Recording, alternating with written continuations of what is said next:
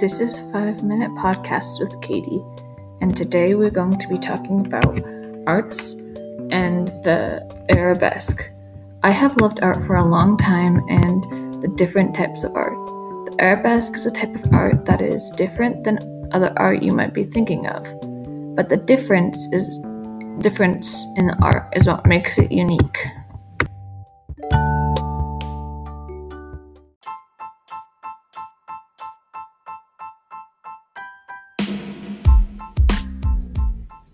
The first thing I want to talk to you about today is the different types of art in Islam. There are hundreds and hundreds of types of art. They had a lot less types of arts during the Golden Age of Islam. Although there were still many types of arts during this time, they didn't have as many back then as they do now. During the Golden Age of Islam, they had many types of arts.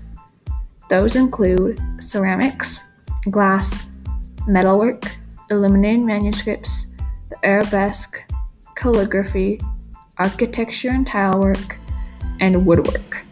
One of the arts, woodwork, flourished during the time of the Golden Age of Islam. The art of manuscript illumination thrived because it was a very important art and it was also a greatly respected art.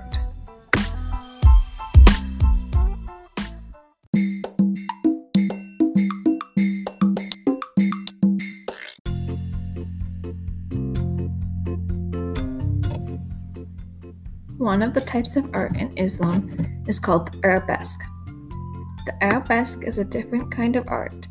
It is not art with people, but it is art with geometrical, floral, or vegetal designs that are repeated. These designs use a combination of stalks, leaves, flowers, and geometric patterns. These patterns can be totally different because not all artwork is all the same. Pieces of artwork is very different. The arabesque is basically things that are repeated to make a pattern. The arabesque designs are intricate and elegant geometric designs. They decorate ceilings, walls, carpets, furniture, and textiles.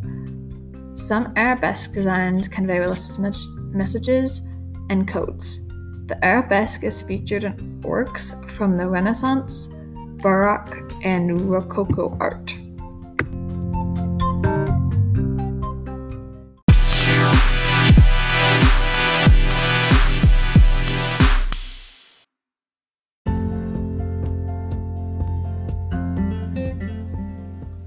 Another cool art during the Golden Age of Islam was calligraphy. Calligraphy is one of the essential aspects of an Arabic. It developed in manuscripts and architectural decoration. The calligrapher would use an instrument called the qalam. The qalam is a pen made from dried reed or bamboo. Calligraphy can be applied to tiles, vessels, carpets, and inscriptions as well as paper. Before there was paper, they would use papyrus and parchment to write things on. Calligraphy was used on coins as well.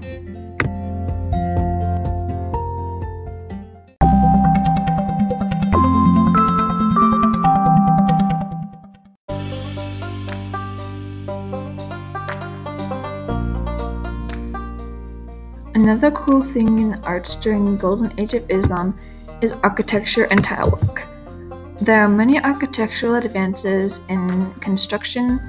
The mosaics, tomb, palaces, and forts that were inspired by Persian and Byzantine architecture. Mosaic art used symmetric polygonal shapes, which creates patterns that don't repeat but can continue. In a way, it is opposite of the arabesque. The mosaic patterns helped modern scientists understand quasi-crystals at the atomic levels.